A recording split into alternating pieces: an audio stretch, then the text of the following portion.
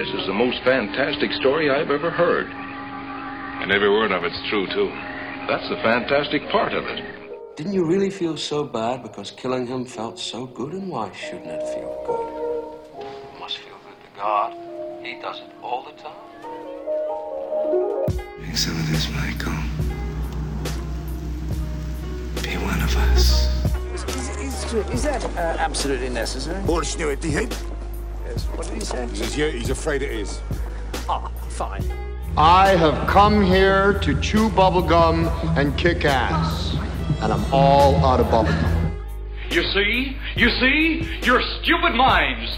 Stupid! Kill your brother. You'll feel better. White line's in the middle of the road. It's the worst place to drive.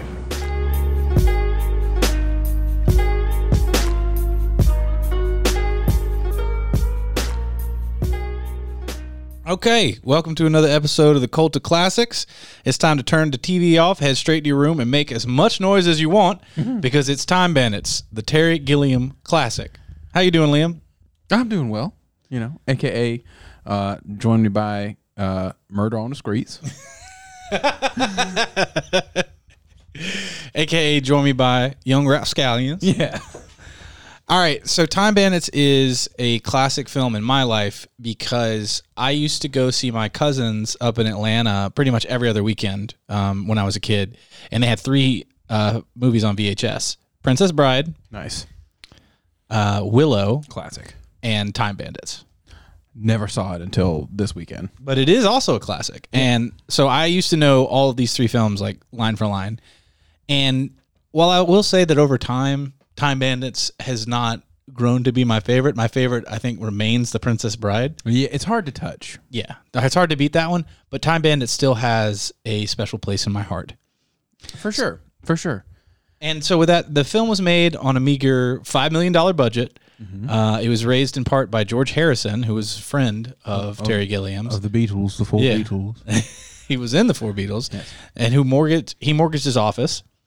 And I think the kind of the most successful thing that this movie does is it kind of rides the line between a film made for kids while remaining fun for adults, which is can be difficult to do. Yeah. I think Terry Gilliam's style is well suited for that. Like, especially in this movie, he really treads the line between serious, sincere, like fantasy and sort of like tongue in cheek, like slightly headier comedy. Yeah. And you're like you said, that is what he in particular, but the Monty Python as like a whole troupe were always really good at. Yeah. Just doing great sight gags and on the nose kind of humor. Mm-hmm. So to start us off, Act 1, our protagonist, Kevin, is sitting with his parents while they bicker over the Joneses and how far behind they are while watching a game show called Your Money or Your Life. And I my note here was Big Dope because I really liked that moment, and I think it's one of the first moments in the film that kind of tells you how to watch the movie. Because I was talking to my friend Jay about this the other day, and we both are of the belief that a film will tell you how to watch it in the first couple of shots, and it'll kind of say, hey, this is what I'm about. That's a good philosophy. And this film is, and Terry Gilliam in particular, is really about how destructive capitalism is to one's personal happiness and how it kind of robs you of the real important things in your life. Like for parents spending time with their kids. Yeah. Or, your life versus your money, to be the most blunt. It's really on the nose with like just how how strong it goes at the message immediately.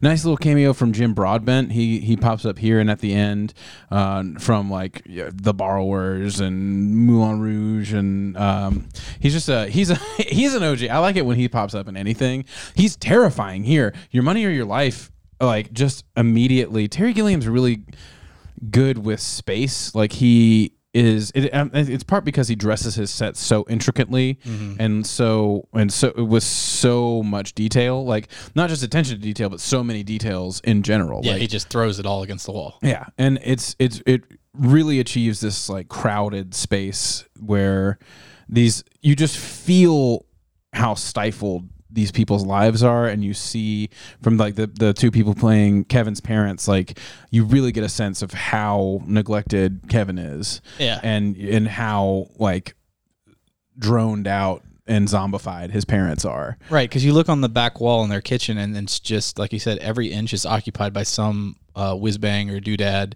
and well, you know, and no, I like it. And all she is like talking about how, like, you know, the Joneses have a faster whiz bang, and theirs does it in 5 seconds. They need a newer thing that can turn water into beef bourguignon in 8 seconds instead of 15. Yeah. So Kevin gets sent off to his bed and like told not to make any noise, which he can't fulfill that promise because a knight actually jumps through the dresser in his room, out of that dresser. Like a whole horse, and again, these are all practical effects. So like a horse really did jump out of the dresser. Yeah, and apparently it took him like a month to train the horse to be able to do it. So it took a while, and that really happens. And then the horse and the knight kind of charge off into the forest. Yeah, and of course then he gets a lot of trouble. Fast forward to the next day, he's at the dinner table and he's like, "Hey, you know, fucking knight, I'm gonna go to bed. Yeah, I'm gonna go to bed because right like this shit happened." And it's like, and Kevin's got a plan. And Kevin's got an idea. He's got a plan. He's got a little flashlight. But his parents only really care about buying stuff and watching their little show, Your Money, Your Life. Which the second time go around, you actually get to see someone die. Yeah, in the show because like he's submerged in like tapioca pudding or something, and like it's really like it's really hard. It's really hitting that theme super hard. I mean, kind of in the background, but like hitting it super hard from the get go. But Kevin also, like, it's really wild to me, his parents' performance, like the way that they're written in this scene in particular, the way they speak to him, like where they're just like, it's got to go down. Yeah, it has to go. You have to make sure that goes down. Like talking about his dinner, like he's like, you've got to wait for it to go down. I was just like, is this like a sickly animal that you're being forced to foster? Like, what is this? It's just like his parents just obviously don't care about him. Their parents, their only thing is like cash rules everything around them. Kevin, this sets up for Brazil, y'all. Da-da-da-da-da. Yeah. So, and again, this is a really big touchstone if you follow Terry Gilliam, because he really wanted to make Brazil at this moment, but he didn't have any money. Mm-hmm. So he made this film to get some money and some cachet to make Brazil. Some cachet. Which he does. Some cash. Yeah. Shay. So Kevin goes to bed armed with his flashlight. His horrific parents are doing their thing downstairs. And then the Time Bandits bust in, a.k.a. Young Garden Angels. Randall, Fidget, Strutter, Og, Wally, and Vermin. OG Wally, absolutely. Yeah. A lot of these guys did a lot of stuff. Randall did the most, I think. But so this ragtag crew, we quickly learn, has stolen the map from the Supreme Being. And this is kind of where I see Act 1 ends, because Zod from the Power Rangers bursts into the room and he's like, "Give me back what you have stolen." And it's really cool. I mean, this is a really great example of like the classic like 80s special effects, because it's like a big air cannon with like fog or smoke shoots out with a bunch of like paper mache shit to make it all look really, and it still works. It looks scary. They shine a huge light through the fog and make their big floating head. And they push. I always love this. They push a wall in Kevin's room, and like they push.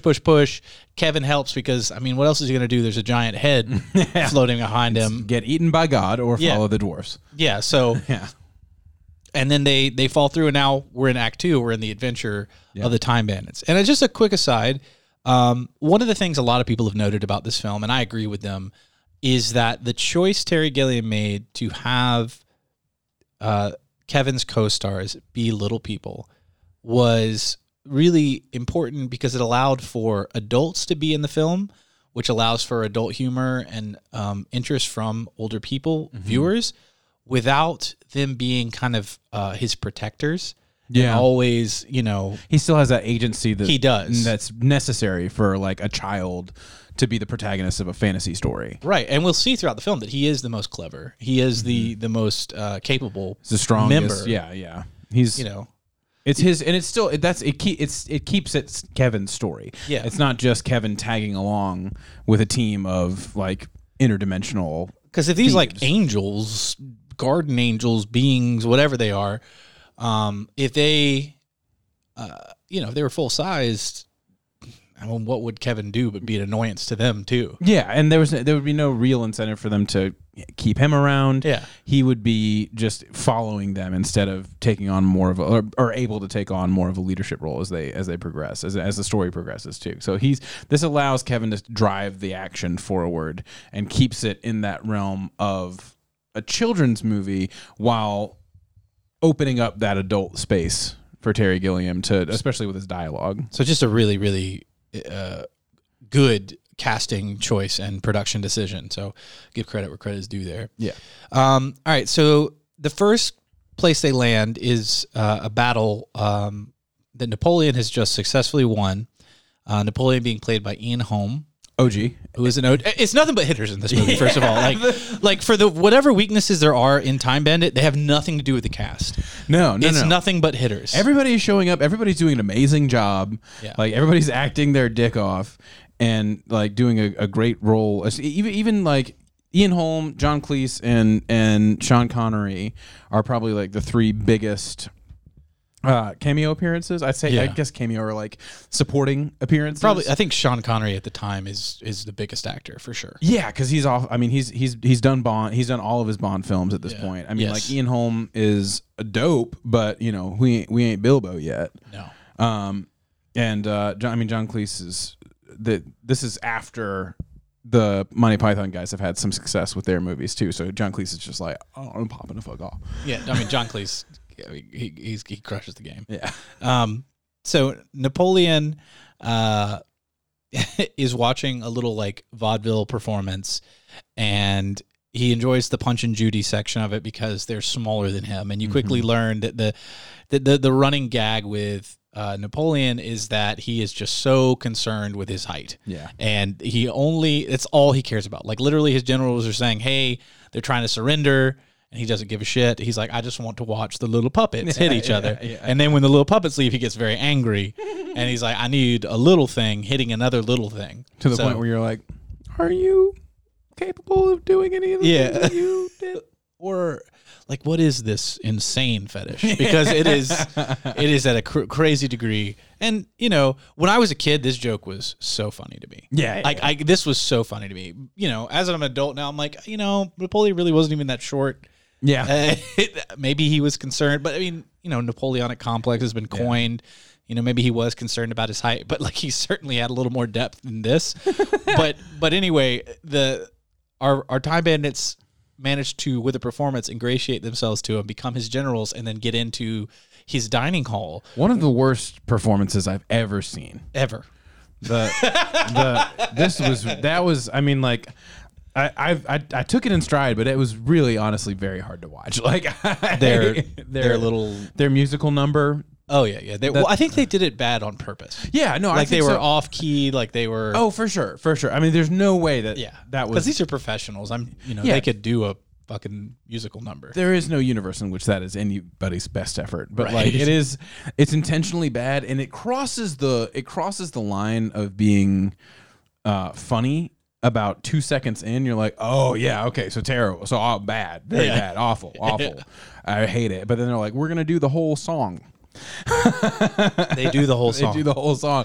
And Ian Holm is transfixed. You can't even tell his mood while he's watching. No, he seems for a little while angry. I wonder if they were just like if they were going to have Ian Holm react favorably to them at first, but then they were like, no, it'll make everybody watching this movie incredibly angry for him to be reacting like well. It was. I think it was like we were watching someone see like his zenith, like the perfect sunset had just occurred in his life, and he was just almost angry that every moment before this and after this could never be as perfect again. Yeah. So that's my interpretation of his look. Yeah. But anyway, he gives this really great performance where, I mean, the dialogue is, again, very one note of just him talking about the shortest great conquerors in history. Mm-hmm. But his performance is really good. And it's a great riff. Yeah. He gets into it. Like his face is like wet and kind of like sloppy. Yeah. And he's just kind of sloppy. He just like passes out right there at the table. And then the bandits rob him blind. Mm-hmm. There's a little chase. A little chase. They get right on out. It's not really a big deal. They're like, y'all really can't keep up with us. Y'all are just some old dumb alums. I will say though, for me, this is lighting wise the worst section of the film. I felt not the worst, the second worst. The worst is when we get to Agamemnon later and the performance they give there, because this ain't the only time they give a performance. They're going to do that again. Yeah, that's kind of one of their go-to tricks. Yeah, they get much better though as the movie progresses. Yeah, they stop singing. Yeah, but I do want to make note that like this did look like they lit it just with a blindfold on in 5 minutes, and we're like we all are about to get married. We don't have any time to light this scene. Like they just rushed it. Well, this is where we have the coolest, or one of the cool door effects, though, that we see. I love the door effect. The door effect still works. Yeah, the door effect still works, and it works differently. Really the only time that, like the wall pushing effect from when they're in Kevin's room at the beginning of the movie is really cool, but it's really the only time that the doors work like that. Mm-hmm. Like the rest of the time, they just kind of like either it happens off screen or they jump through one of these like square door shaped portals, which are dope to look at. The square door. I think the first door is the best door when they push the wall. Yeah, but this is one of the best doors. There's some bad doors later. Yeah, at least one really bad one that I remember. So then now they fall into the Middle Ages, where they've got this love-struck couple. Right before they fall, we get to see this like conversation between this love-struck couple, which played by Shelley Duvall and Michael Palin. Yeah, and Michael Palin is, they're talking, but they keep bringing up like his condition. Yeah, which feels like a ED joke. Yeah, his problem. I was like, what is it? I was like, is this just we're just making an ED joke that has to fly over kids' heads? So. Yeah. But then later, when he's tied up, he's like, my condition. Yeah. So I'm like, do you TT yourself? Is that the condition? And she's just like, are you sure you going to be able to get married and not TT yourself? You TT yourself. Either that or he's just like, stimulated. Yeah. And his name is Pansy. I thought her name was Pansy. That's right. Her name is Pansy. Her name is Pansy. And he said Pansy. And then her name is Pansy again later on. Pansy. They're recurring characters. Yeah, they come back at the Titanic. Yeah. Too. But only at the Titanic, which I found funny. Yeah. Their scene is actually still really funny. Yeah, they're both good. Shelley Duvall's eating it up. She's hamming it up. Michael Palin's doing a great job. They really are very funny little scenes. Nothing no criticism for that, really. So the gang gathers up their stolen goods, and they get kind of grabbed by who we find out is Robin Hood's band of merry men. Mm-hmm. The leader of his merry men, I guess that's Little John, but he's got like this scarred up face and a really thick accent that no one can understand. Spittle John, except for his other little nasty spittle man can understand him. But really what happens here is that John Cleese shows up. And John Cleese really steals the show. Yeah. Like he is tremendous. There's that great little line where he's asking them all how long they've been robbers for. Yeah. And then one of them goes like, 4'1". Jolly good. He's like, 4'1". An awfully long time. Yeah. He then, politely is like, okay, cool. All this treasure you have. Yeah. He's like, thank you. Very generous. They're like, what? He's like, well, what to give to the poor. Yeah. Like, this is my whole thing. He takes the treasure from them. And the best part about this whole scene that still was funny to me is that every time he hands this line of poor people a piece of treasure, Spittle John punches them at full force. But before he punches them, he is just like wide-eyed staring at each one as they come up in line. And about the second or third one, I think like a woman is up and like John Cleese turns to him, like just like the audience. He's like, is it absolutely necessary for you to do that? And he's like, yeah. And the other guy, he says some mumble shit, and the other guy's like, I'm afraid it is. Yeah. It's like, okay. Okay, well. And then John Cleese keeps every time he hands them a piece of treasure and says congratulations, and then they just get knocked the fuck out. I think this is Terry Gilliam just being like, even though it's Robin Hood, this is still capitalism, and I'm still going to show, like, you get a come up, you get punched in the motherfucking head. There's a price. Yeah. There's a price for everything. Yeah. He's just like, I can't feature Robin Hood and give people treasure without making it a bad thing, technically. This is a really great moment that I think you need to kind of have creative freedom, because I don't think a producer at the time would ever have understood this is a joke. If you explain this to somebody, it doesn't work. You just have to be able to make it and show it, and you're like, this is fun. This is funny. I mean, this is like Monty Python. This is their shit. You know, they had, John Cleese plays the straight man in this one, and then it's really great. It still works. Spittle John's eyes. John, that's what does it for me. Is the way he's staring at them before he punches. You see the little old lady walk up. He's a wild-eyed heathen, just like, I just cannot wait to punch you in the fucking face. He's like, you gonna take this with that treasure. He's like, we're gonna change your life. He's like, imagine if Oprah had one of those whenever she gave like a car. Yeah. It's like, we're about to change your motherfucking life. We also about to bust some teeth up. We're gonna change that bite too. Yeah, we gonna fight that shit. That took me for a second. Hold on. Yeah. All right.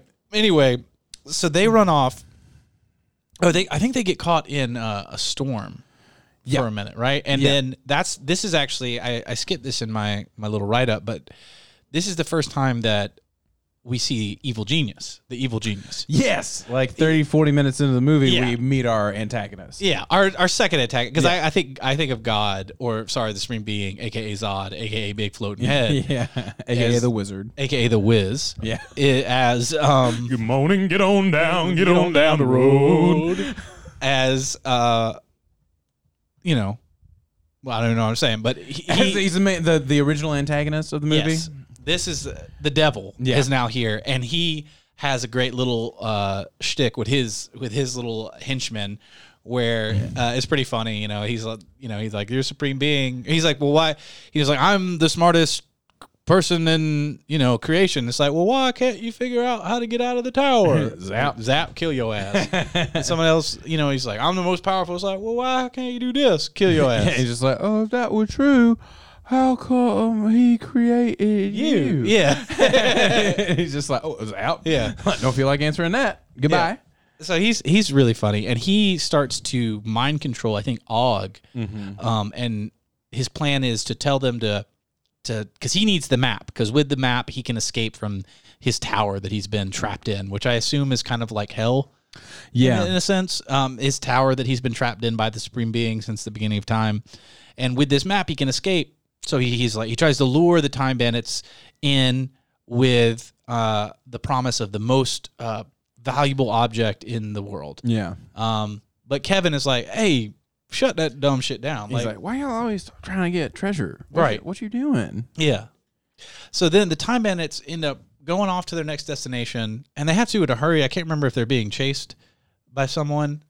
Yeah, they are. They end up being chased by, I can't remember who they're being chased by, but they're running, and then two portals open up. So Kevin is separated from the Garden Angels. And there's a funny little line where Kevin's like, which one do I take? And they're like, it doesn't matter. Just pick one. Yeah. He takes one. They're like, not that one. Not that one. It's like, okay, well, he asked you, and y'all were the dumb ones, but okay. But then what we really get is a dope part of the movie, because Kevin drops in on a battle between King Agamemnon, played by the late great Sean Connery, and a Minotaur. Yeah. Actually, it got me a little choked up seeing him again, because I hadn't seen Sean Connery in a film since he passed, and I had forgotten like how magnetic he was on screen, and like how powerful of an actor he was. Oh yeah, dude. I mean, like I know as he aged, it became all like a joke. Yeah, you're everything. The man now, dog. Yeah. And we Finding Forrester did, and we Zardoz'd it. Yeah. But John Connery was a insanely popular movie star for a reason. Like Yeah. he's a good actor. He's very handsome. He's got some screen presence like a motherfucker. Like Right. even, I mean, this is after Bond where he's like he's slightly older, the hair is gone, he's bearded up, but like he really does a good job. Like He really does. He really and he really takes it, like he's playing in his paternal role as Agamemnon for Kevin.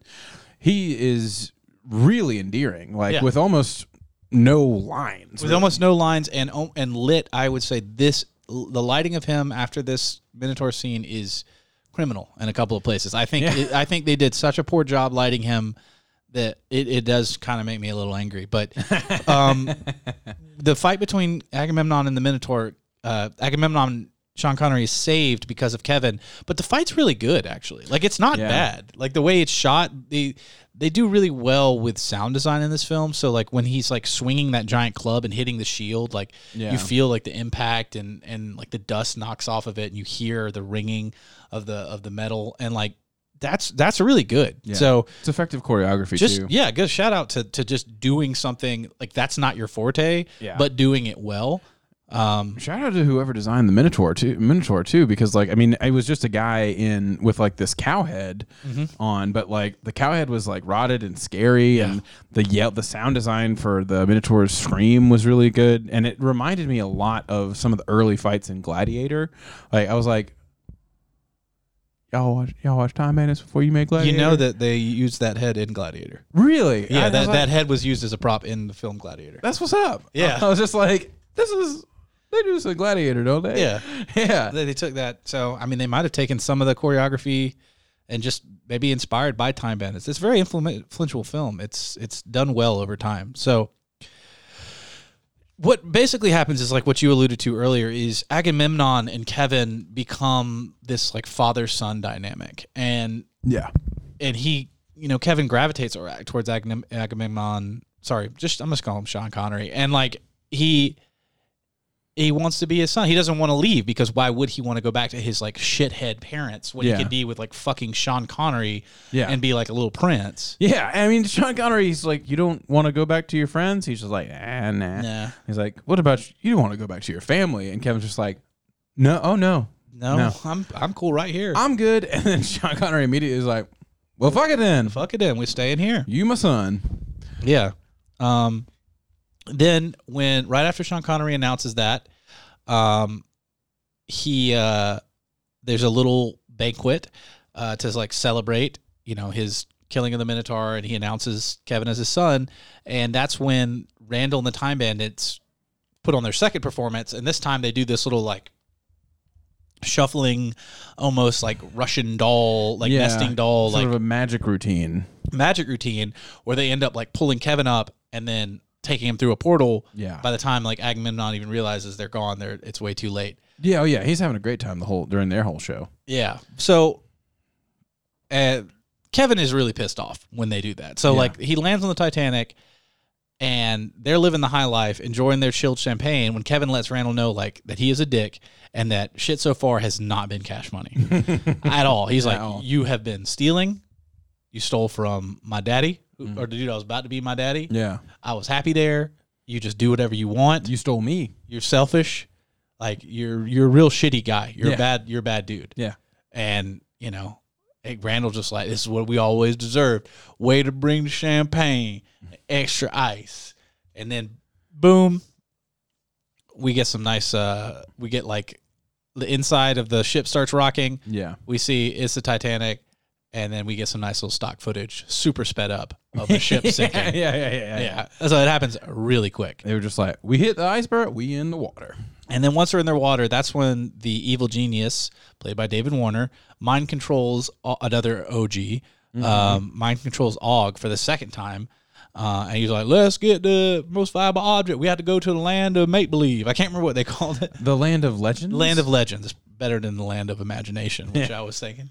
It's still tight. Like the Kazoo Kid. Yeah. But they managed to get into like a whirlpool situation. Yeah. That then they do like this was a really interesting transition. Yeah. Interesting is a nice word for it. Yeah. I guess it really doesn't work anymore, but at the time maybe it was pretty unique, but it's like this reverse, like negative color, little effect. Anyway, they kind of fall through the ocean, I guess, in a weird way. And it's cool. I'm fine with it. And they end up... It's a little experimental for like a mainstream fantasy movie. It's definitely weird. It's for sure weird. Yeah. It's for sure weird. But it's kind of cool. You ever want to see something really weird, go watch Baron Munchausen. He makes like 2 or 3 movies down the line after this when they go to the moon and Robin Williams is the king of the moon. Yeah. And his head flies off on like a giant saucer. It's weird. Did Terry Gilliam do The Fisher King as well? Yes. Okay. Yeah, he did. He had some standards. Like I was noticing the guy who plays Wally in this movie, and it may be some of the other guys who play the Garden Angels. Jack Purvis. I mean, he's a pretty prolific actor. He was in a bunch of Star Wars movies. He's in like every Terry Gilliam movie though, too. I noticed that. He's like Terry Gilliam used this dude all over the place. He's in Brazil. He's in Willow, and he's in The Adventures of Baron Munchausen. So he was Gustavus. Yeah, the one that could like he had like super lung power. He could like blow super hard. Yeah. He was the biggest and the strongest of all the little people in this movie. Like he could probably whoop Kevin. That's important to the story. But just know that that's where my money goes. Just know that if I'm picking a fight between all the members of the Time Bandits, Wally is I put it on. Put it on any odds. And he's got a good face. He's got like a hard face. He does have a hard face. He looks like a lumberjack. I believe R.I.P. Yeah, R.I.P. Yeah, R.I.P. as of 97. But I mean, he had a great career. I don't know why I got so into Jack Purvis, but I was just like, I like this dude. Let me look up everything you've ever done. What they land in the land of the legends, and the first magical creature they run into is an aging ogre played by Peter Vaughn, another total OG. Yeah. Who has a bunch of ailments, and he's kind of being nursed to health by his wife, Catherine Hellman, who is just like a normal looking woman. She doesn't look like an ogre, which I think which they talk about a little bit on the trivia page about how that's was a distinct choice that they made. I think after screening, it worked better, which is cool. It doesn't bother me at all. But anyway, the ogre, Peter Vaughn captures them in a fishing net, and then he's all ready to she's like, should we eat their boots? And then the wife's like, no, let's eat them. What the hell wrong with you? And he's like, but my bad back. And she's like, just roar at them and scare them until I get the pot ready. But Kevin, being the clever boy as he is, tricks the ogre by being like, hey, I got a solution for bad backs. And they toss him off the boat. Yeah. And they turn out they do help his back. They do help his back. Yeah. They inadvertently. They kind of stretch him a couple times, and then they toss him overboard. I mean, lucky it works, but really they were going to toss his ass regardless because he was trying to kill him. I think this is the best lighting of the film and my favorite set design of the movie. The ship looks really good to me, and it is lit. Everyone's face is lit evenly. I can see everyone's face, which is important to me. I don't know why. I'm just weird. I like to see my principal actors and be able to read. I like to see their face. Yeah. Unless it's a really dramatic, important reason to not see their face. Yeah. But anyway, they also Tarver's rule of thumb. They get into a big old pot and they knock the wife over. Mm-hmm. And that is cool. And then anyway, shit gets real when they're like, okay, we got rid of the ogre, and then boom shakalaka, big baby sloth, big baby puts them on the top of the head, and a giant giant man carries their hat like a ship. I'm sorry, their ship like a hat. Yeah. On out the ocean, and the giant is a big boy. Yeah. He's a big one. I was just like, oh, okay, big man representation in the Terry Gilliam movie. I was like, hey, this still works, dude. He look like me. Yeah, it's a good look, dog. Just with perspective, sound design, shake, miniatures, it works. It really does, especially when he comes up out of the ocean onto the land, and he crushes an arguing family of elephant people, which I think is from The Life of Brian or something, or they are referenced at another point, in another Terry Gilliam film. But that's really cool because there's it's they're having a family squabble, And then, like, as the giant is slowly walking, and he just, like, tramples them. He just... And that's it. Doesn't even notice.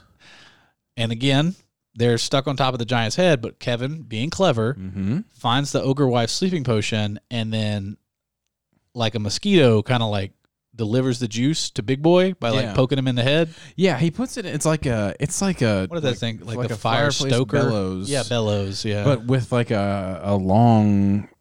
sharp attachment on the end. Yeah, I don't even know. They jammed that thing in his head. Yeah, and they put him down. Put him to sleep. Then they get away, and they manage to navigate to the evil genius's lair. And they smash at first they get very angry because they can't see it. Yeah. Because it's coated in, like, glass. It's an invisible barrier. It's an invisible barrier.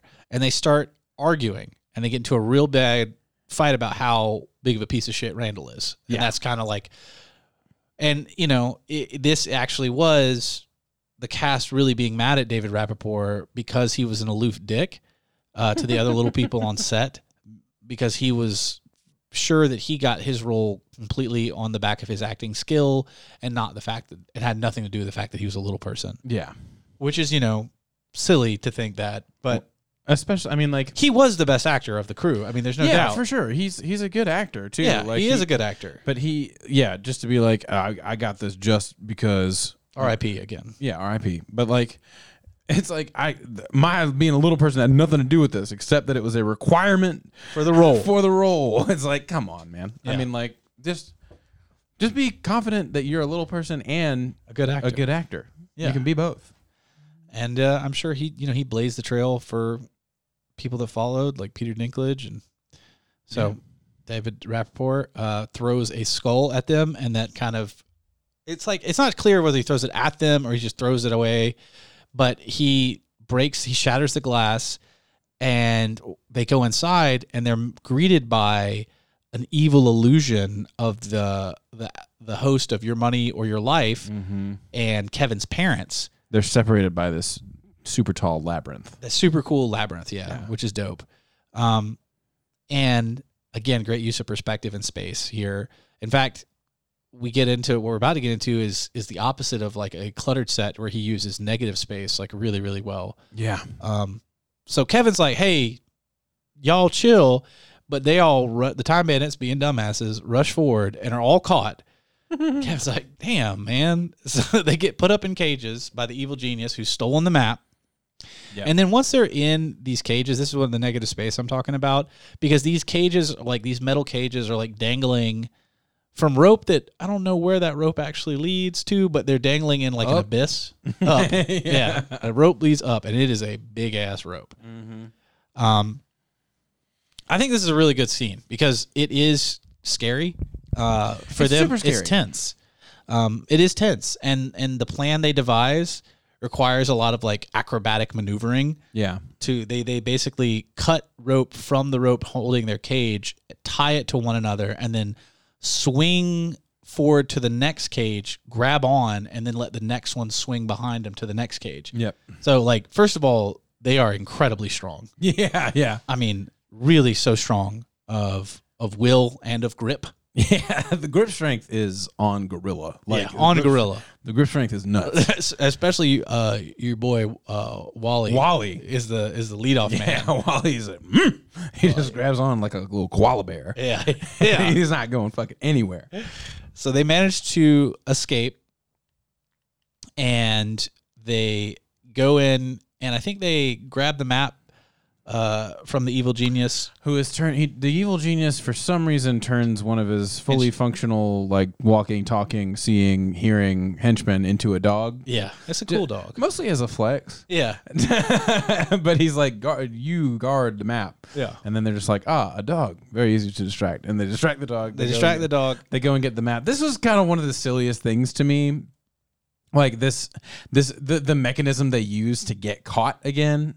To get noticed is like they send, I forget who it is that goes in and actually retrieves the map. Fidget? It might have been Fidget. I don't think it was. Maybe it was Og. Maybe it was Og. But like it seemed like something was missing here because he goes and gets the map, and then instead of just running back over to them, he spends like 45 seconds like folding it up in different ways. Right. And they're like throw it. And it's just like, why didn't he just walk right back over to where he just walked from? And then like they all run away, and then he's just kind of like twiddling his thumbs, looking around, like waiting to get caught. I'm like, we didn't have to do this. Yeah. If this was all planned, why couldn't he just be? And then the evil genius who is upstairs realizes what's happened for some reason just now. I was just like, this was clunky. It turns him into a pig. Yeah. It was clunky. This whole thing was clunky. I forgot to mention this, and this is very important. Right when they get put up in the cage, Vermin straight takes a chunk out of a rat. Yeah. And that shit is wild. That shit used to be so wild to me as a kid. Like, he just grabs like a big ass rat and just bites I think his head off, or like a big chunk out of its back. Yeah, a big piece of it. Yeah. And then he's like offers it to people. He's like, hey, it might be the last meal you get. It's like, Vermin, you is wild, dog. Vermin's like, I've been out here for a minute. Like, I would never try that, man. Ever. Anyway, one of them gets turned into a pig, and the evil genius sends out these cow creatures, like these cow skeletons. They're so terrifying. They are, with a giant like hook hand. Yeah. They have like a bone hook. They're for, like a hand. giant floating, like they're very tall floating, like they look like Dementors almost. They do. But with cow heads. And then they have this super long hook that's like, it's not even sharp. It's just like a shepherd hook almost. Yeah, but to like grab you. But they just grab at you with it. Like he does, like Terry Gilliam really made a scary space with like the evil genius's lair, because it's like everything is just concrete and flat and dense, and there's no rest for your eyes anywhere. Like there's no reprieve. It's just this like one like all imposing concrete that's just bearing down on you the whole time. It feels like a prison made out of like concrete Lego blocks. Yeah. And and everything's too tall. It's like everything's too big. It just seems like there is no escape. He really did a great job like creating this sort of claustrophobic, menacing environment. And then you add the hook cows on top of it, and I'm gone. I was scared. It's scary, especially as a kid. And so they get cornered, and they're face to face with the evil genius who I think this is where he turns one of them into a pig. That's right? Or did he had already done it previously? I think he does it. I think he turns him into a pig. Maybe it's here. I think it was right here, because this is what makes Wally like lose his shit. That's right. And like lose it. But to save the day is like comes through all the toys that were in Kevin's room. And I forgot to mention this, but like at the very beginning of the film, when Kevin is in his room for the first time, you see a bunch of toys. Yeah. And this is a trope you see in a lot of films, like Labyrinth does it. And all those toys. Or no, they split up. They split up. That's right. They split up. And Homeboy's already a pig at this point. Yeah. But they split up. Kevin and the pig distract the cow people so that the rest of the Time Bandits can go and get the toys. And then they all come back in riding the toys after, like, it seems like we are at our impending. But to be clear, they didn't actually get toys. They come back with like tanks, machine guns, like fucking, Greek warriors and lasers, cowboys, like all sorts of stuff. And then this fight scene is really cool. Like it's really creative, like how the evil genius defeats all these weapons. Mm-hmm. At least some of it, like when he like expands like a pincushion, and stops the arrows and then shoots them back. Yeah, and when he does the carousel lasso, he turns himself into a carousel basically to kill the cowboys. Yeah, this is like a fairly unique to Terry Gilliam style too. Like this, he is the master of that sort of odd, scary, but truly bizarre like fantasy element. Yeah, you're right. He is. It looks like it's over for him. They've used everything they can. He's red light like hits his face. He's like the camera's coming up under him, and it's like he's about to zap him, and they're done. Then suddenly, blast your dumbass. Supreme Being comes and turns him into a rock.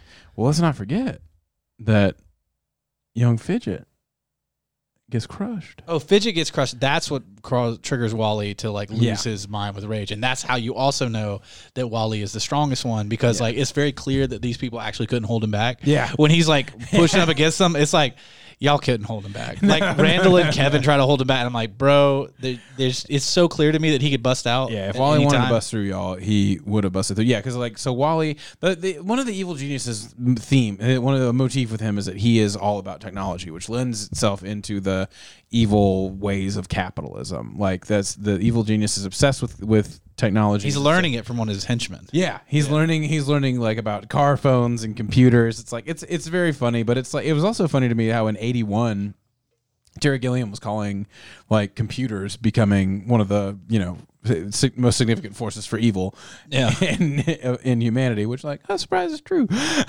Like he takes control of the little spaceship that Wally is in. Right. And then forces Wally to shoot down a big stone column, which lands on Fidget, and that's when Wally loses it. Yeah, you're right. It was very.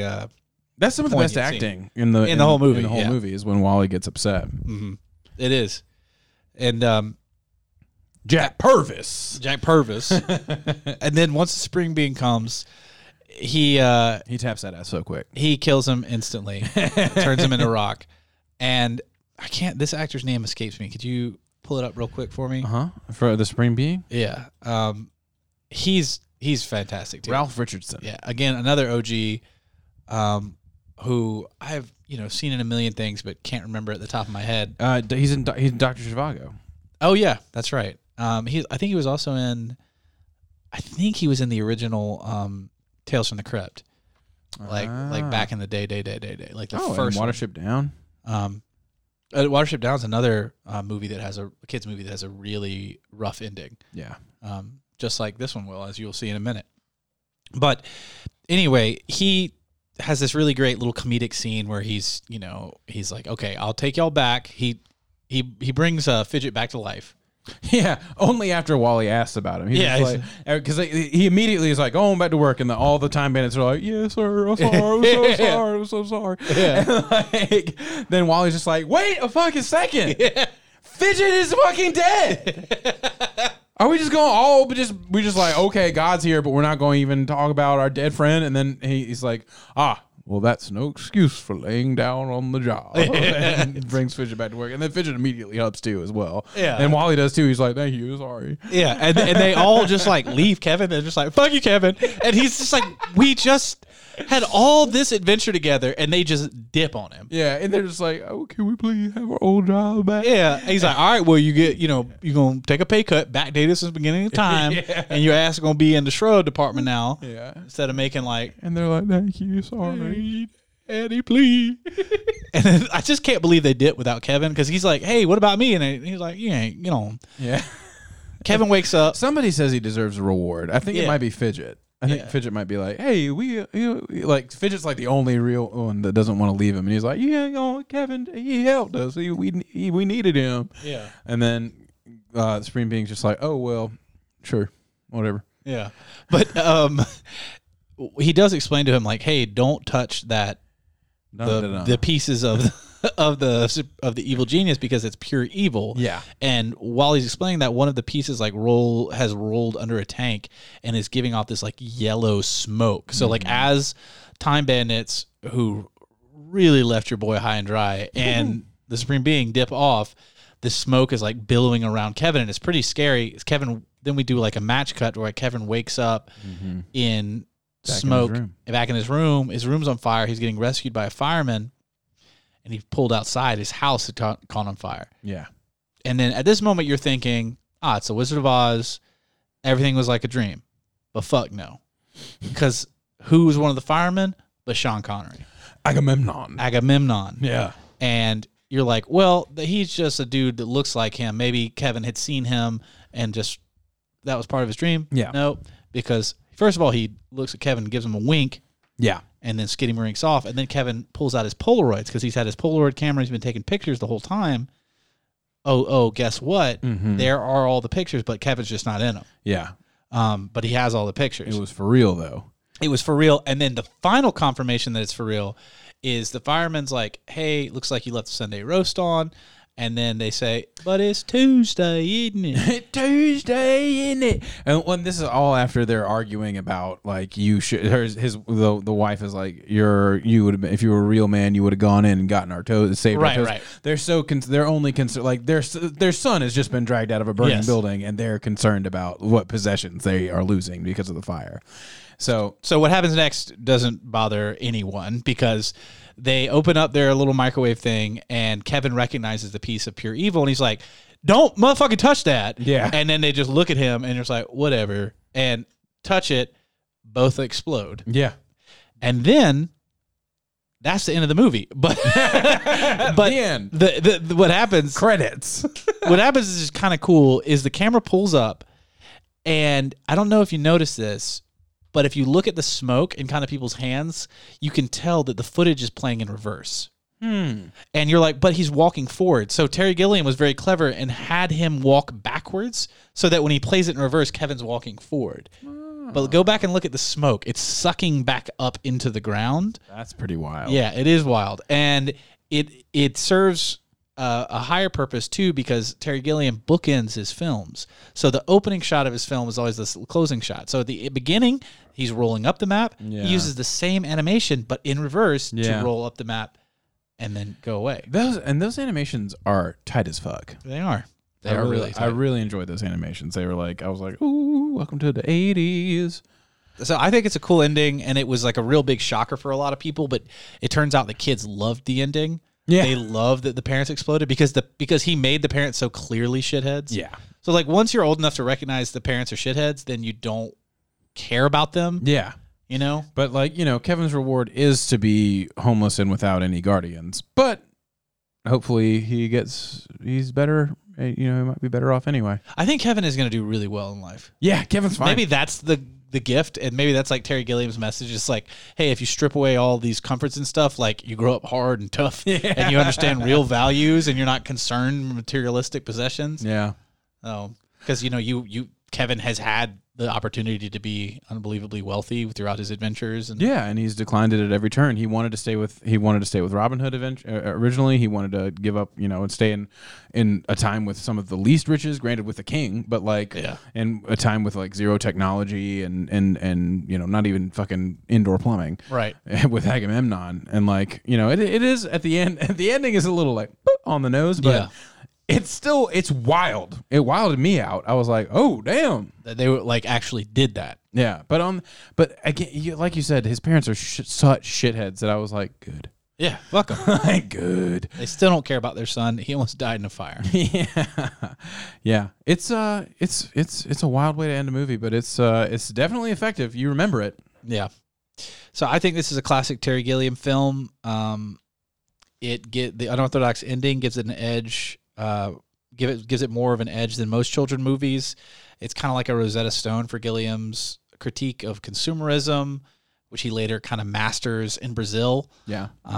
So I'm a fan. I think it had bold choices, great set design, and a really great cast. I give it a 7 out of 10 Tarver ping pong paddles. Nice. Yeah, I mean, I'm a fan of it. I think the storytelling is good. There's a lot of really outstanding performances. And just like Terry Gilliam movies, it's hard not to be engrossed by them and just like fully encompassed by them when you're watching them. It's like it's hard to you can't not pay attention to them. Right. So just on the basis of that, I'm a fan of all of his work anyway. But it's a little bit too long. It feels a little bit too long. Like there's just a little bit I think we're a little indulgent in some of the jokes that push the movie out to feel like it's almost two stories. Like it's like the beginning of story with Kevin and the Time Bandits, and then there's like the secondary story with the evil genius. Mm-hmm. But I mean, it's not that bad. It's not like it drags, but right. It's just a little bit too long. There's a couple things that could have been cut and wouldn't have changed the movie that much. But when you can be a little bit more indulgent when you're doing a comedy like that. So I give it 9 out of 14 flibberty jibs, and That's a very fair rating. And I'm a fan. All right. Well, thank you. And this was another episode of the Cult of Classics. Let's get Leo.